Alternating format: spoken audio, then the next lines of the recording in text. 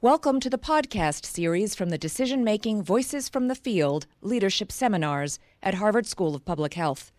You may also watch a video of this event at www.hsph.harvard.edu/translation.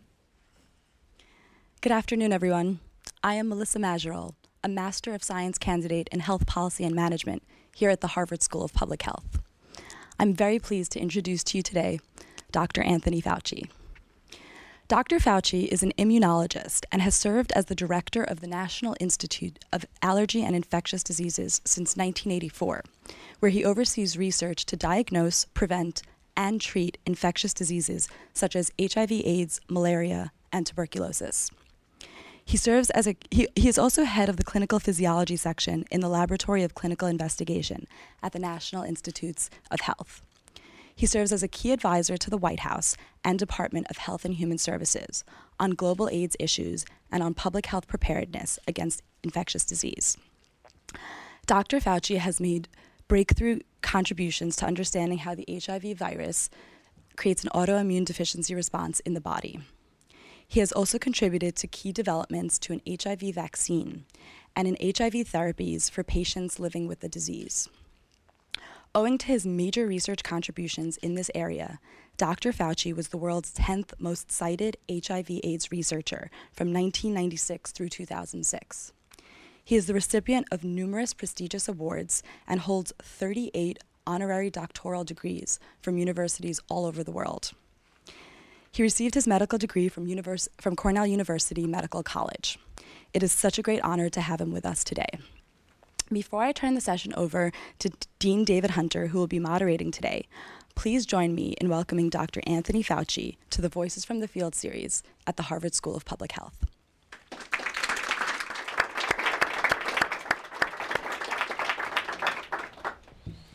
Thank you, Melissa, for that introduction, and good afternoon to everyone. This leadership series, entitled Decision Making Voices from the Field, focuses on leaders who've made major contributions in the field of science, government, and health, and who've also had to make tough decisions during their career. We're being webcast worldwide, in addition to the studio audience of students and faculty from the Harvard School of Public Health, and we hope our studio audience will ask many questions. I urge you to have your questions ready when I open the session to questions and answers. As Melissa said, today we welcome Dr. Tony Fauci with us. He's one of the world's leading researchers and scientific administrators, particularly in HIV. I won't repeat the biography and all of his accomplishments. The purpose today is not to talk about his many scientific accomplishments, to talk about his experience and accomplishments as a leader and how he has managed to lead one of the largest national institutes through a pandemic, unprecedented in human history over the last 30 years. So Tony, welcome. Thank you. I just wanted to dial the clock back almost 30 years towards the start of your term as director of the NIAID. And early in your tenure, you faced an unusual challenge, the rise of citizen activism and patient activism. We weren't accustomed to having at the table when funding decisions and scientific direction decisions were being made, patients and advocates. And things got tough. There were demonstrations close to your office, calls for your resignation. So how did you manage to navigate through that leadership challenge, which was really quite threatening to the scientific status quo, maybe even to your authority? Right. Well, it was a very difficult period, but it was a period that I think was very transforming in how we think about the role of constituents who are deeply involved in a disease, particularly a disease at the point with first no etiology and then an etiology and no treatment. It was one of those times where I made a decision that I think was one of the best decisions in my life, and that is to go by the principle that when people criticize, even people who look different, act different than you, don't come from the same background as you, start criticizing you in a very iconoclastic way, that there's always some degree, and sometimes a big degree, of truth in what they're saying. So rather than run away from the activists, which most, if not all, of my scientific colleagues did, because they were challenging the scientific model. Only scientists can know what's the best thing to do in a disease. Only scientists would know how to design a clinical trial, that they kind of ran away from them. I started to just listen to what they were saying, and even though they were attacking me personally, and the reason I was being attacked personally, because very early on in the years of the pandemic, I was one that was out there. I was on television, I was in the radio, I was in the newspapers as the federal government. And at the time when Reagan was president, he, for a number of reasons, did not even mention the word AIDS until his second term. So when the activists justifiably wanted some say in their fate being, where is the research going? What about access to clinical trials? I became the face of the federal government. So when they started demonstrating, they were demonstrating on campus in front of my office, like, why aren't you releasing more drugs? Not realizing that I'm not the FDA, I don't do that. Why don't you do this and why don't you do that? So what I did is that I brought them into my office the first time ever anybody did. So rather than have them arrested, I sat down and started to listen to what they were saying. And it became clear to me that despite the drama, despite the theater, they were making absolute perfect sense, that it was unconscionable for the government, when you have no alternative, to go by the old rules. There's a clinical trial, you could only have 100 people in it, and your hematocrit has to be this level, and your BUN has to be this level, otherwise you're not going to get into the trial, as opposed to saying, why don't we do the clinical trial and let access to other people? So it was a difficult time, but once you got past the, I used to joke around and say I took the old motto from The Godfather, it's nothing personal, it's strictly business. And it was strictly business for them. There wasn't anything personal against me. And as it turned out, many of the activists have become and are now some of my closest friends and colleagues. And how did you approach, you suggested a lot of your colleagues weren't quite so enlightened quite so quickly. That was tough. So I found myself in a very interesting position of being an established member of the scientific community and then going against the scientific community. And it was not easy, because my colleagues, who I respected and liked and grew up with, did not want me to let the activists into the dialogue. And there was one rather transforming and I think historic situation where I began to meet, much to the dismay of my colleagues, with the activists, either in my home in DC or in the home of my deputy, or coming to New York to Greenwich Village or the Castro district of San Francisco and meeting with them and listening to them. Then I made the decision we were going to let them into our discussions of clinical trial design, which was sacrosanct. God forbid anybody but a scientist would go into that. And some of my colleagues got up and essentially said, we don't really want you here. And I had to make a decision of essentially doing things which is very painful, of getting rid of some of the people that worked for me, because they did not want to, what I say, leap into the reality of having to deal with that. And that wasn't an easy thing to do. When we're talking about leadership, I mean, that was leadership, but that was painful leadership, because I had to take people that I liked and that I respected and say, you can't work for me anymore, because as far as I'm concerned, the activists are going to be part of what we do. And this model of leadership seems to have generalized to a lot of other diseases. Right. Is that a positive development across the board? I think it is. The activists did a lot of things that were very theatrical to gain attention, because nobody was listening to them. They were suffering, they were afraid, justifiably afraid. They saw all of their lovers and their colleagues getting decimated. I mean, if you look at the numbers, I think people today who, I think of my own children who were just born at the time, that didn't know what it was like when you walk down the street in Greenwich Village, or you walk down the street in the Castro district of San Francisco, more than 50% of the gay population was infected. I mean, that means half of the people walking around the street were going to die because there was no therapy. So the fear and the concern, it was out of sync with how people were responding. And when they became very iconoclastic to gain attention. Once they got the attention of the people that they wanted to be heard by myself and others, then when you listened to what they said, boy, they made sense. So it was the public picture of activism. Some may remember, they chained themselves to the Wall Street. They went into St. Patrick's Cathedral and grabbed the chalice from the priest and threw it on the floor. People would just not be able to relate to that. That's crazy. But what they were crying out for was, we're dying. You got to do something. So another element in the early days was, I think we were both at the first HIV conference where the then Secretary for Health and Human Services predicted that there'd be a vaccine in testing in 2 years. This was 1985. And enormous optimism, obviously, in the air at that time. Now the virus had been identified. Right. 30 years later, we don't have a vaccine. How do you approach the challenge of leading, as one of the major funders of vaccine research in this area, an enterprise which takes a lot longer to get to the desired endpoint than initially hoped? Well, you have to manage expectations, and you have to never overpromise and never be afraid to speak with reality of the truth. I mean, one of the problems people have is that they're afraid to say, I don't really know and I can't give you an answer. And there are a lot of times, particularly in science, where you just can't, because a lot of science is discovery. So Secretary of HHS Margaret Heckler, poor Margaret, got a really bad name because in 1985, 84 and a half actually, she said that there would be a vaccine in testing in 2 years, and you know what? She was right. There was a vaccine in testing in 1987.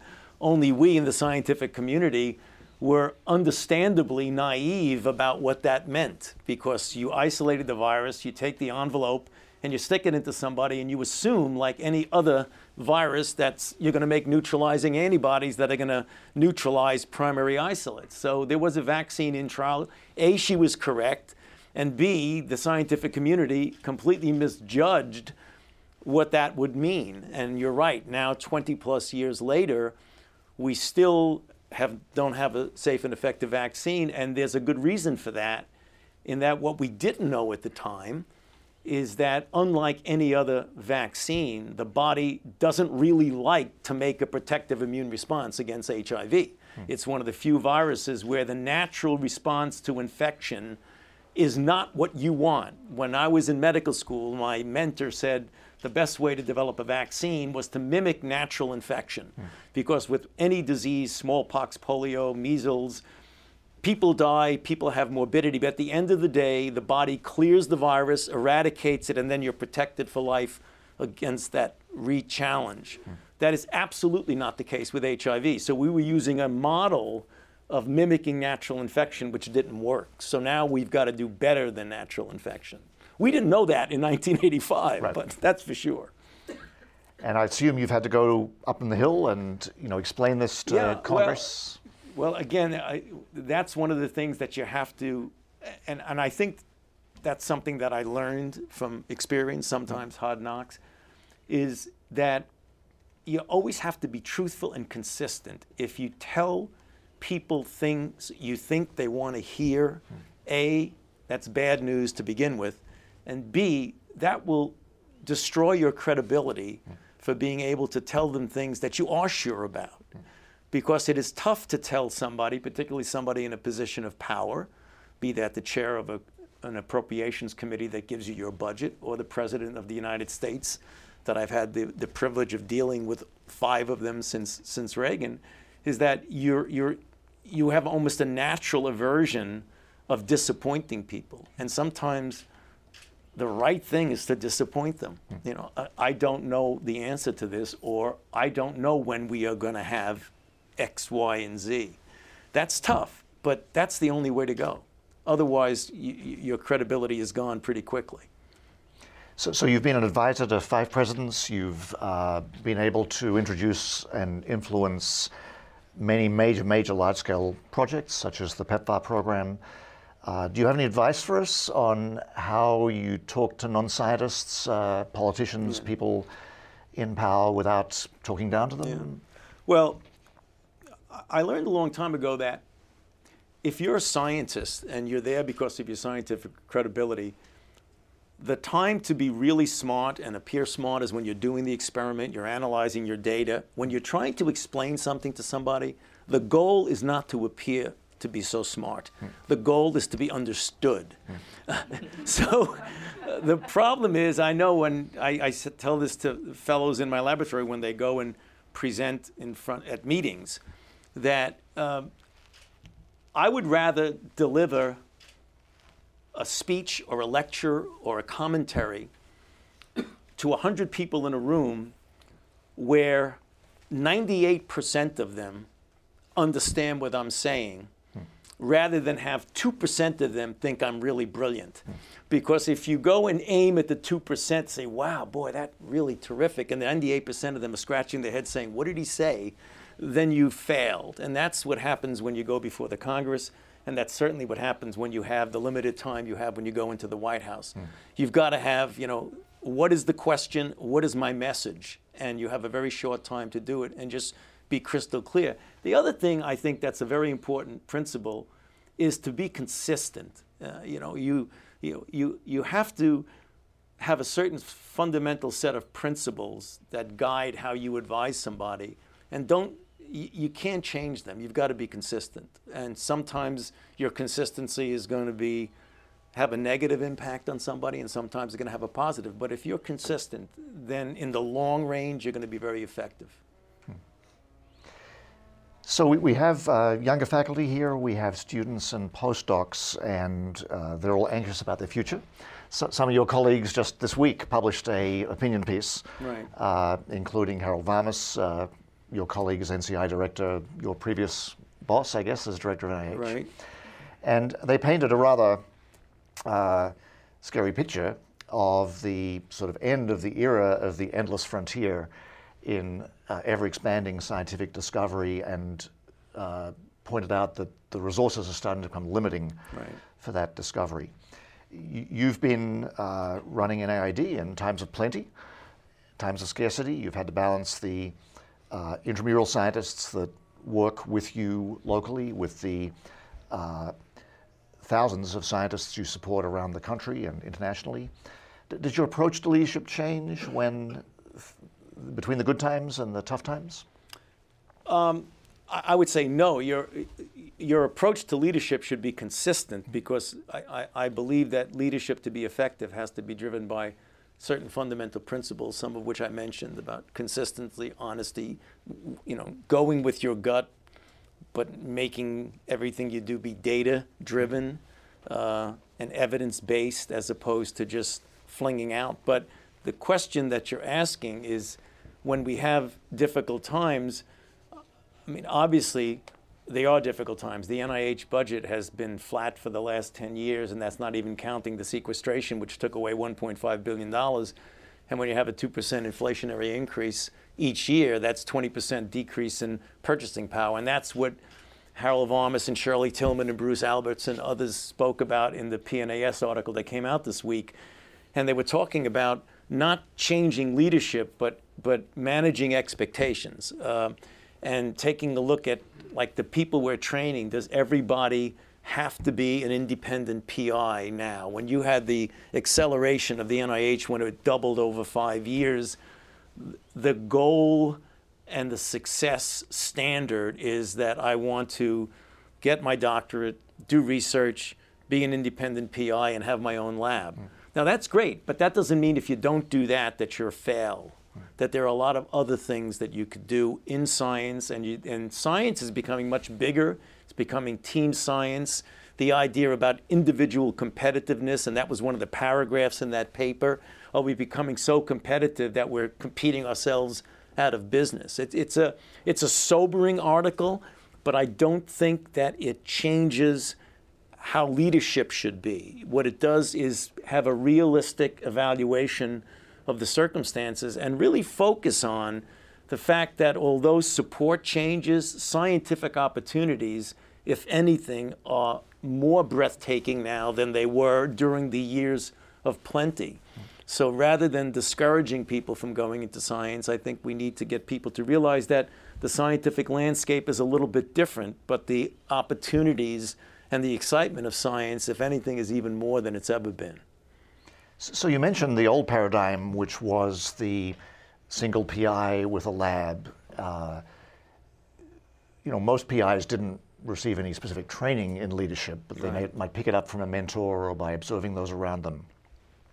As we move towards more of a team science approach, how should younger scientists adjust their leadership expectations and leadership styles to be able to function in this multidisciplinary team science world, as opposed to the world that in many ways they're still being trained in, which is how to emulate a single leader who's the apex of a laboratory? Right. Well, I look at leadership as something that isn't just a unidimensional thing. I mean, there's official leadership where you're the head of a laboratory and you have responsibilities and powers and whatever.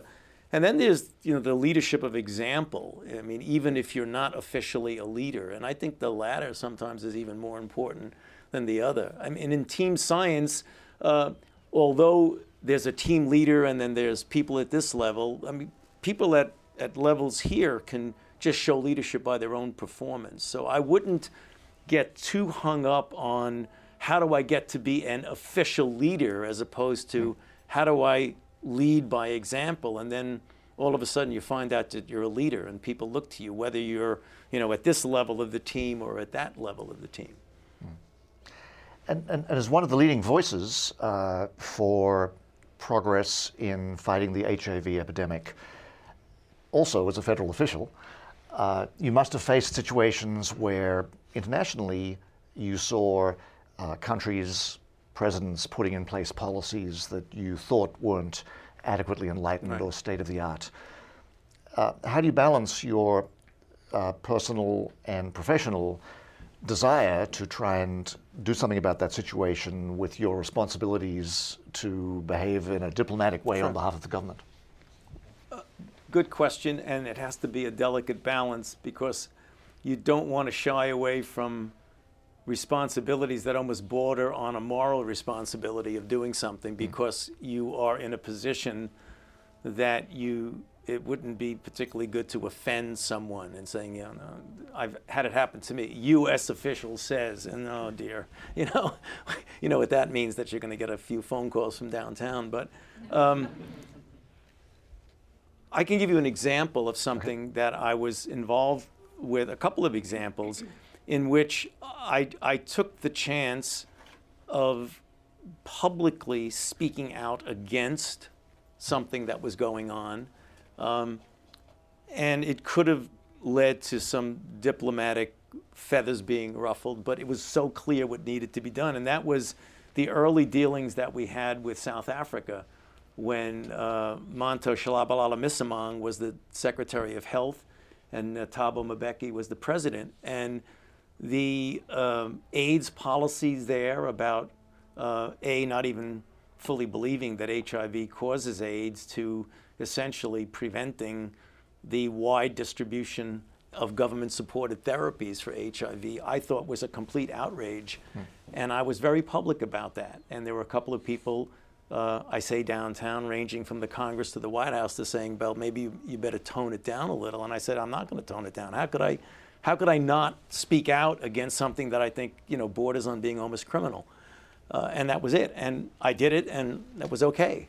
But sometimes you got to be careful. Right now, I mean, I'm very actively speaking out about the egregious situation in Uganda with the outlawing of homosexuality. I mean, I have clinics in Uganda, in the Rakai district, in which we actively recruiting gay men, and we're putting them at danger because of that. And we just can't tolerate that. And I mean, if my being public, and I've been public here on this, and I'll be public on TV, and I say the same thing, and if somebody gets offended by that, that's too bad. That's where you draw the line and you don't worry about consequences. Are there situations in your career where you've had to essentially suppress the urge to speak out like this in order for some greater good, to keep a trial going, to keep a clinical setting, not to get thrown out of the country or something like that?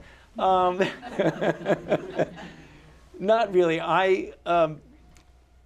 there are a couple of instances. One in which I did speak out against something that was right. That was our own government, and it was chancy. I was risky, and there was another time when I didn't. So I had been tasked by Secretary Shalala during the Clinton administration to be part of a group that examined the data to determine if needle exchange programs, which were not supported by the federal government, A, did they promote illicit drug use, and B, did they decrease HIV infection by needle exchange. And I looked at the data with several of my colleagues, and overwhelmingly, needle exchange programs did not promote the use of drugs. People were going to use them or not. It didn't make any difference if you gave them clean needles. And B, there's no doubt that it decreased the infection. So I made the strong recommendation to the administration, to President Clinton, that we should federally fund needle exchange programs. And for a variety of reasons, they decided not to. That's one where I could have gone out and really gone public and saying that was a horrible decision, but I didn't. I modified it and say, well, then let the states do it, which was sort of a way of saying you really should be doing it, but let the states do it. And I think that was a wise decision, because President Clinton, who has done fantastic things since he was president, particularly the Clinton Foundation, which is really an extraordinary organization in a positive way, has said that that was a bad decision on his part, that he should have federally funded. But there was a lot of pressure not to. Pressure even among the African-American inner city community that did not want it done because it felt like you were giving up on them. So that was one example where I just toned down the rhetoric because I understood the difficult position that President Clinton was in. On another scale, when I went the opposite direction, was back when the drugs were being tested before we had triple combination, the activist community wanted me to come out, because I had really developed a very strong relationship with them, and say that people who were ineligible for a clinical trial should have the opportunity to have access to drug outside of the clinical trial. We call that parallel track.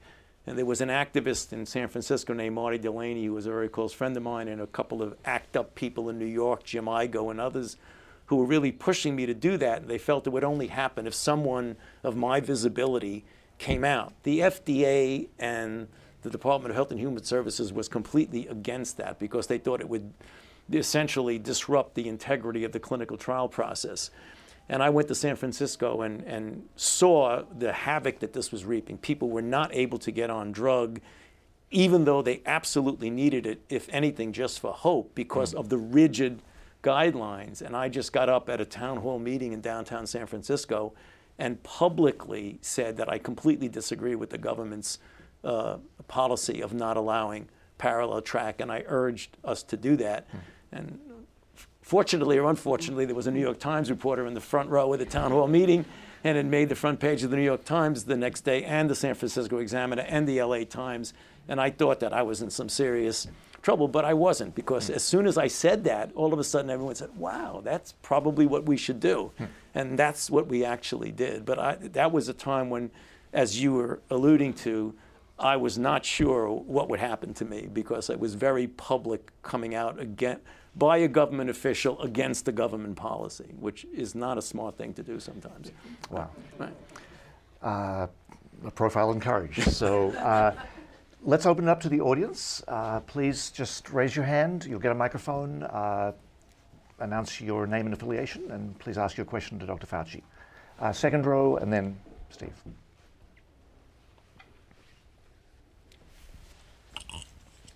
Well, thank you. Hello. Thank you, Dr. Fauci, for being here with us today. It's a great honor to have you here. My name is Leo. I'm an MPH student here at the School of Public Health and Healthcare Policy and Management. And I have a simple question for you. It's not quite simple, actually, but the formulation it is.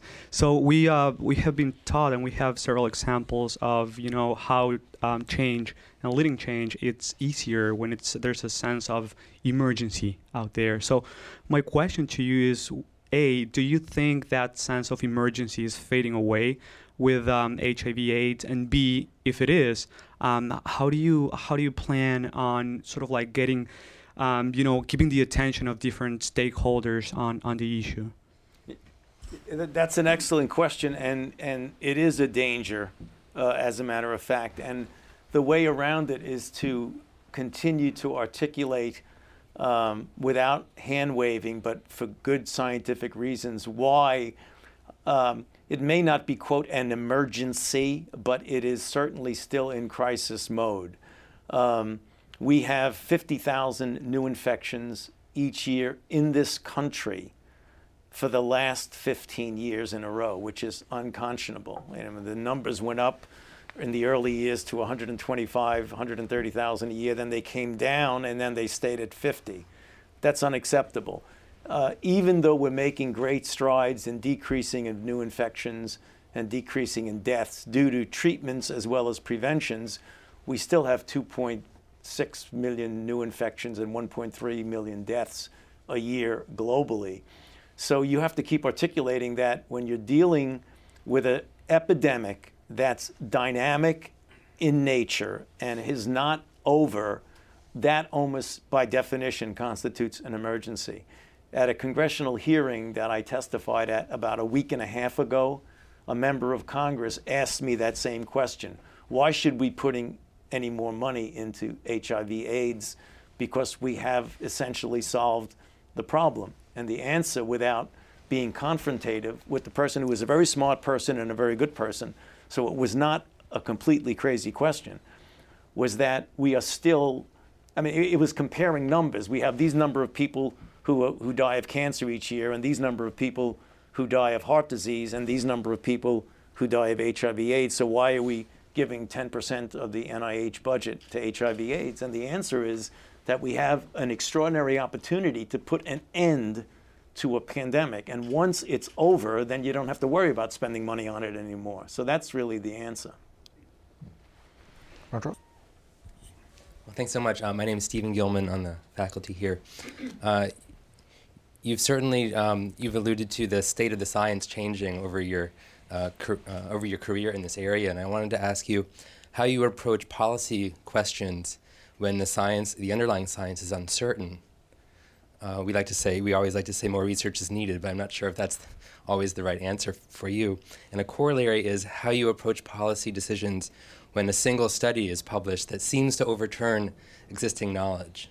Right. Well, that's a good question. Well, policy, when the science doesn't back it, is tricky. And that's when you've really got to use essentially best judgment. So we've had situations like that in the past with regard to, for example, widespread treatment. In fact, we have a situation even currently right now of treating everybody when they get infected first. Right? And as a physician who takes care of a lot of HIV-infected individuals, I feel that the earlier you treat somebody, the better. Particularly when you have drugs that are much less toxic, and the fact that we know that the earlier you treat, the more preservation of immune function, the smaller the reservoir. Yet the definitive trial to prove the risk-benefit of that has not yet been done. It's being done. So the policy now is sort of like a 50-50, and that is you recommend it to the person, but you explain the risk-benefit as opposed to making it official policy. So, but if official policy is different than a person, if you were HIV infected and came into my clinic and you were infected, I would treat you immediately. But does that mean that we write the guidelines? Not yet, not yet. The other thing, on the other side of the coin, is what happens when you get a single study that seems to me, a single study is a single study. So I don't change anything on a single study unless it really is a slam dunk. And there aren't a lot of single studies that are slam dunks. Right. Third row. Hi, my name's Jackie Murdoch. I'm an MPH student here at the School of Public Health. I was at a Harvard event last week where a lecturer from the dental school spoke about the pandemic of digital misinformation about fluoridation and other things like vaccines. And I was wondering if you have any thoughts on how scientists and health professionals can help counter this digital misinformation, whether we should engage with it or whether that validates that viewpoint and sort of makes it an either or if you have any other ideas on how we can lead on this issue, which is, starting to show effects of measles cases in New York City. And that's an excellent question that I've unfortunately have had the opportunity but not the pleasure of having to get involved with. And the only thing that I can say is that you have to continue without ad hominem attacks on the people who are doing it, because then it becomes something that loses sight of what the science base of what you're talking about, and continue to articulate in a measured way the scientific basis for what you're talking about. I mean, and it's not that easy because sometimes it calls upon a group to take a risk that they feel are not taking a risk. Let me give you the measles example. So if a person says to themselves, there is a finite risk of an adverse event with measles, and I don't want my child to have that risk, so let the rest of the community get vaccinated and my child will be protected by herd immunity. You have to appeal to the almost moral imperative as a member of the community for that person to do that.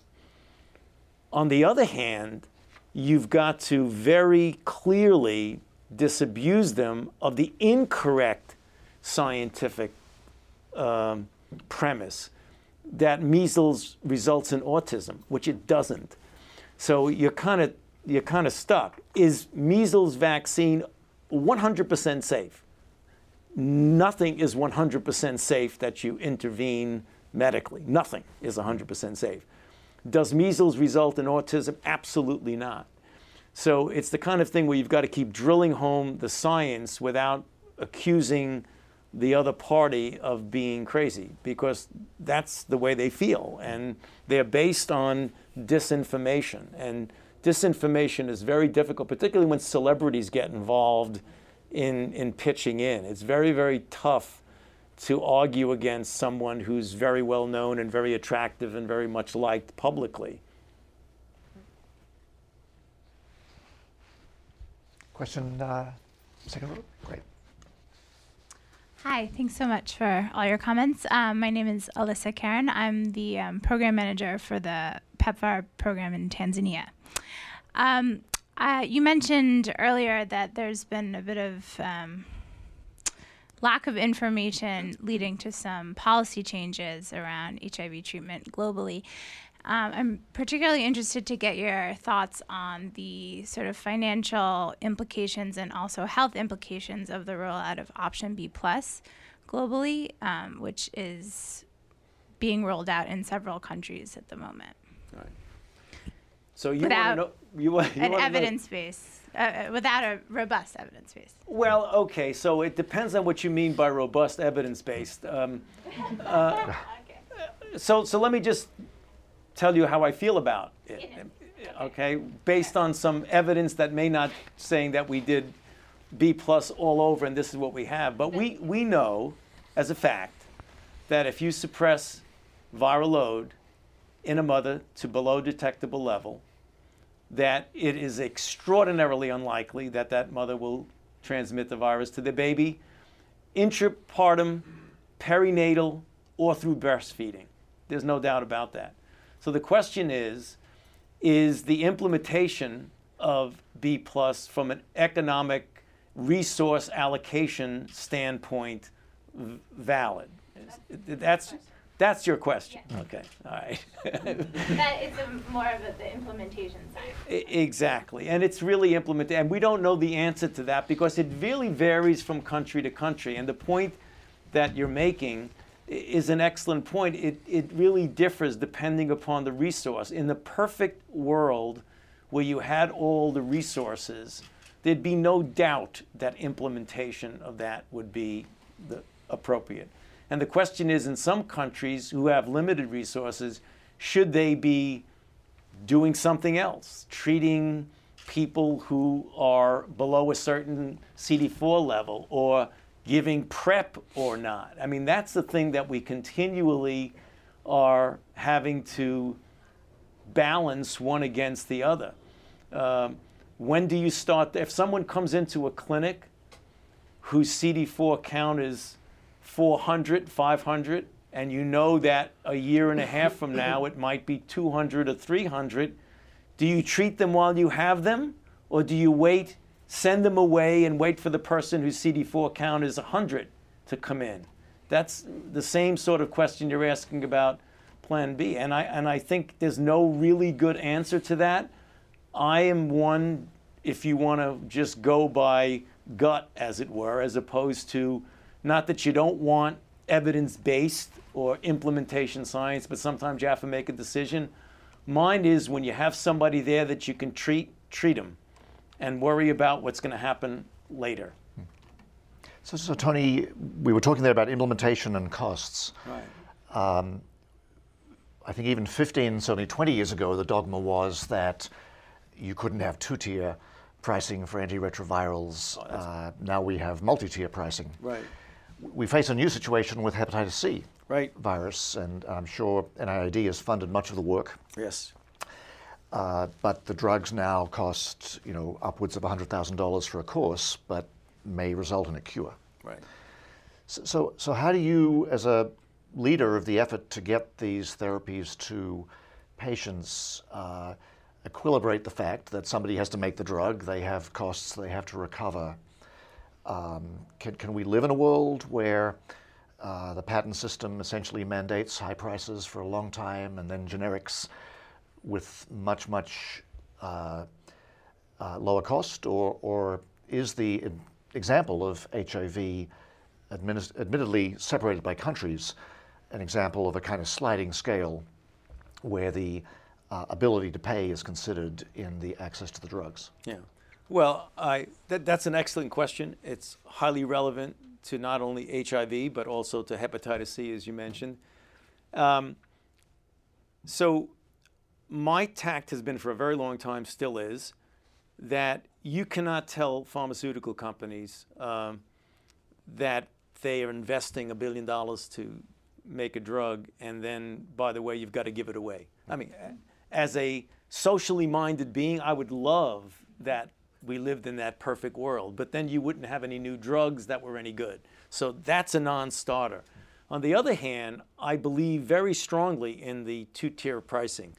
I think the argument for two-tier pricing way back was a spurious argument. And the argument for two-tier pricing is that if you price something at 10x in the United States, and then you price it at a half an X in the developing world, then what's going to happen is that the people in the United States are going to say, you can't do that to us. If you can do it for a half an X here, you should do a half an X there. That is proven to not be the case, because in fact, we are doing that. We have drugs that are worth thousands of dollars here in the United States for HIV, and we're selling it for $150, $95, $120 in the developing world. And it works. So I think that in order to maintain the incentive for companies to make major investments, to give them their profits, to allow them to charge a pretty good price for a period of time. I'm fully in support of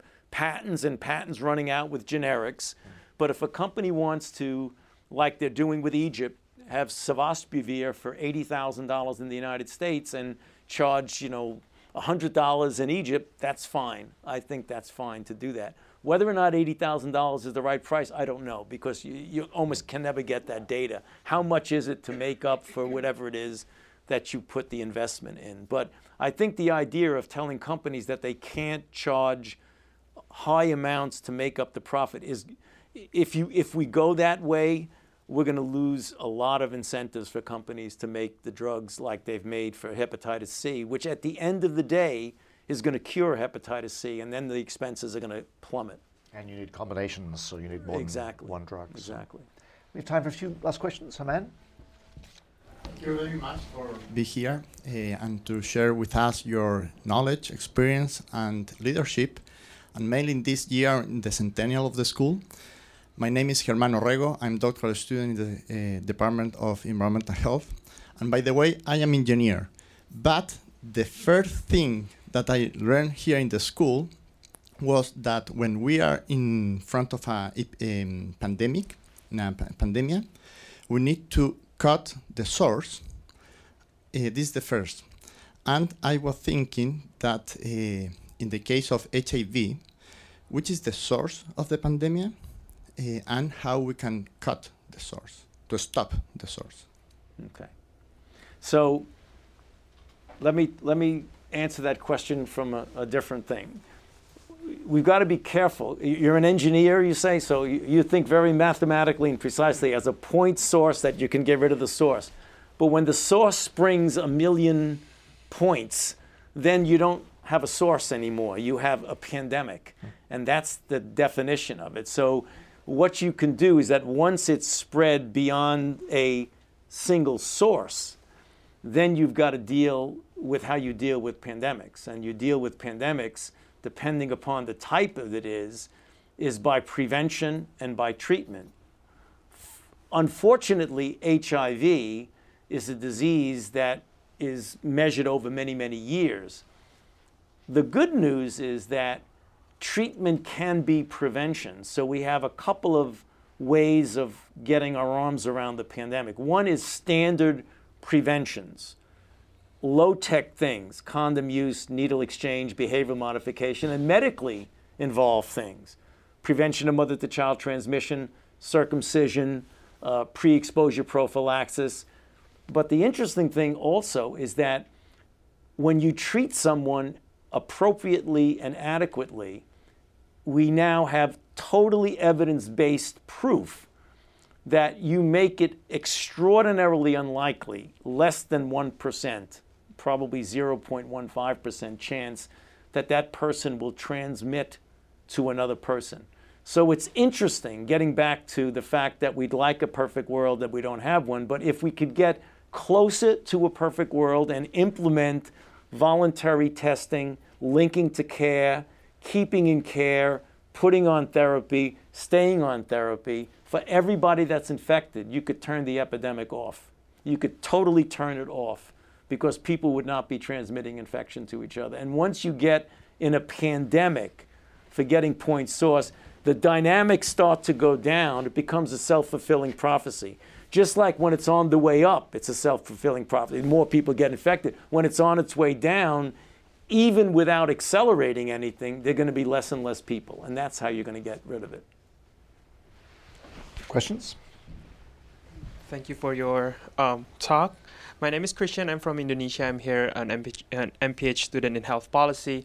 You mentioned 2 points about the power of the public media in shaping the public opinion. You mentioned that it has helped you influence the public, but you also mentioned that it could be misinformed by the celebrities and all that.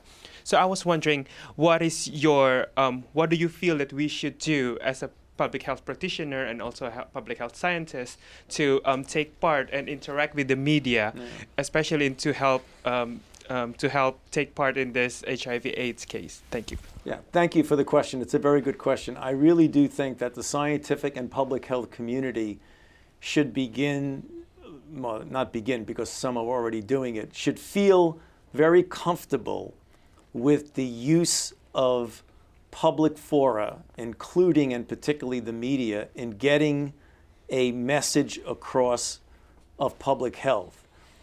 One of the problems is that in science, the use of the media sometimes is a bit self-serving, that people use the media to make a press release on something that when you look at on its face value is quite misleading. You see that every single day. Some brand, if everything that got into the newspaper was the breakthrough that it was supposed to be, then we would all be out of a job because everything would be taken care of, and it's not.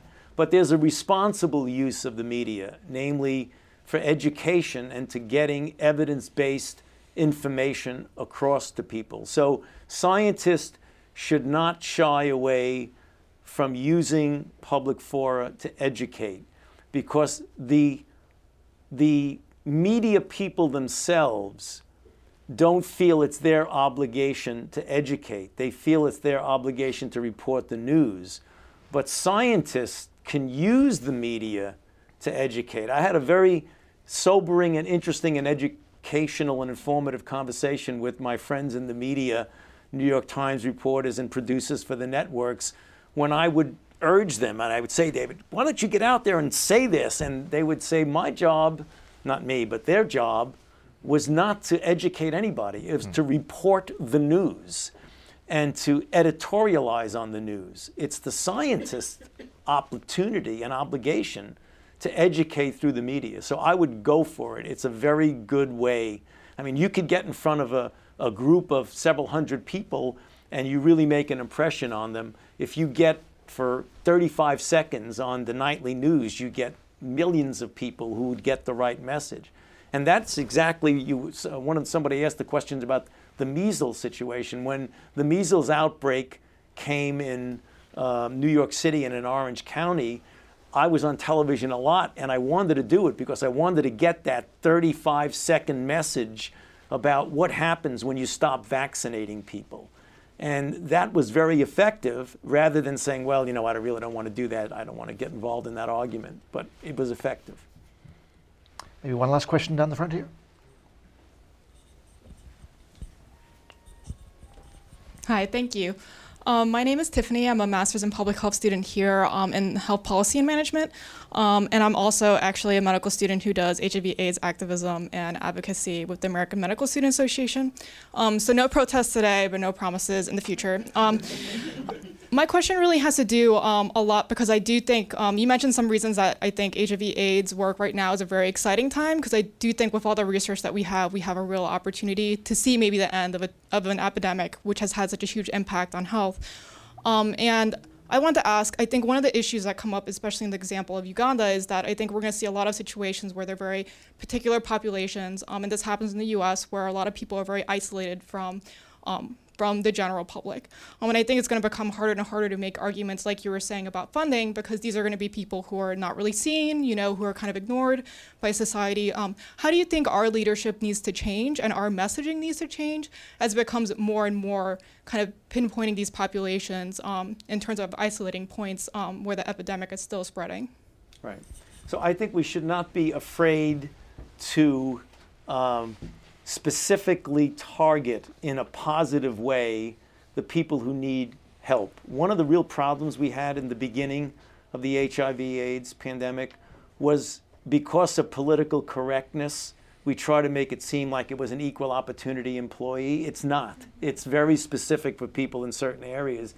And we had to get over that, and we shouldn't be ashamed of that, because we should treat everybody in society the same. That sounds very idealistic, but it's the truth. And we shouldn't back off from that and be ashamed of that. If there's a public health problem that involves a certain segment of our population, it's our responsibility to take care of them.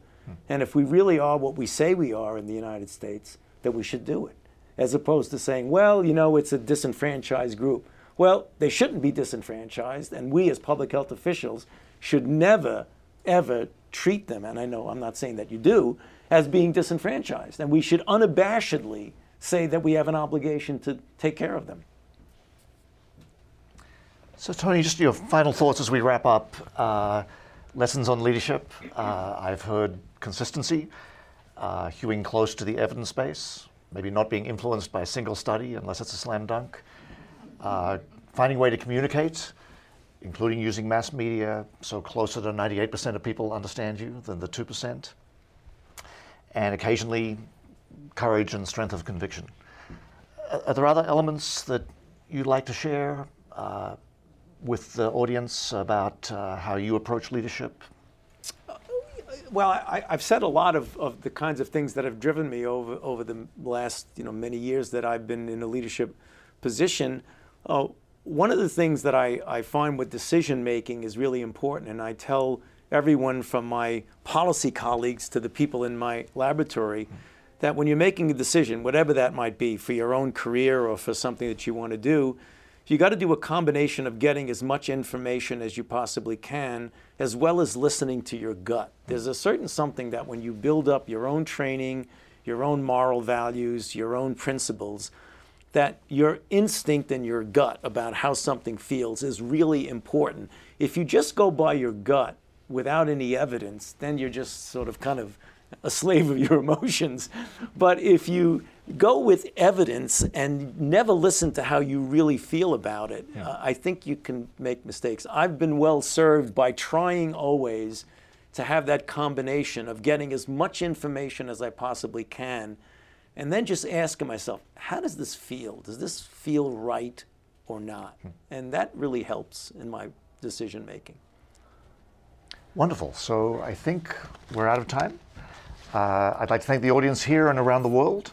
I'd like to thank the staff for the Voices in the Field series. We look forward to seeing you later this year in the fall at the next event. Most of all, I'd like you all to join me in thanking Tony Fauci for sharing his vision and thoughts and wisdom about leadership. Thank you.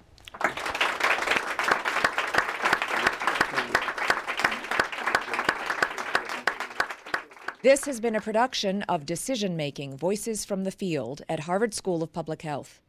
You can find the complete video of the event at www.hsph.harvard.edu/translation. We encourage you to share Decision Making, Voices from the Field.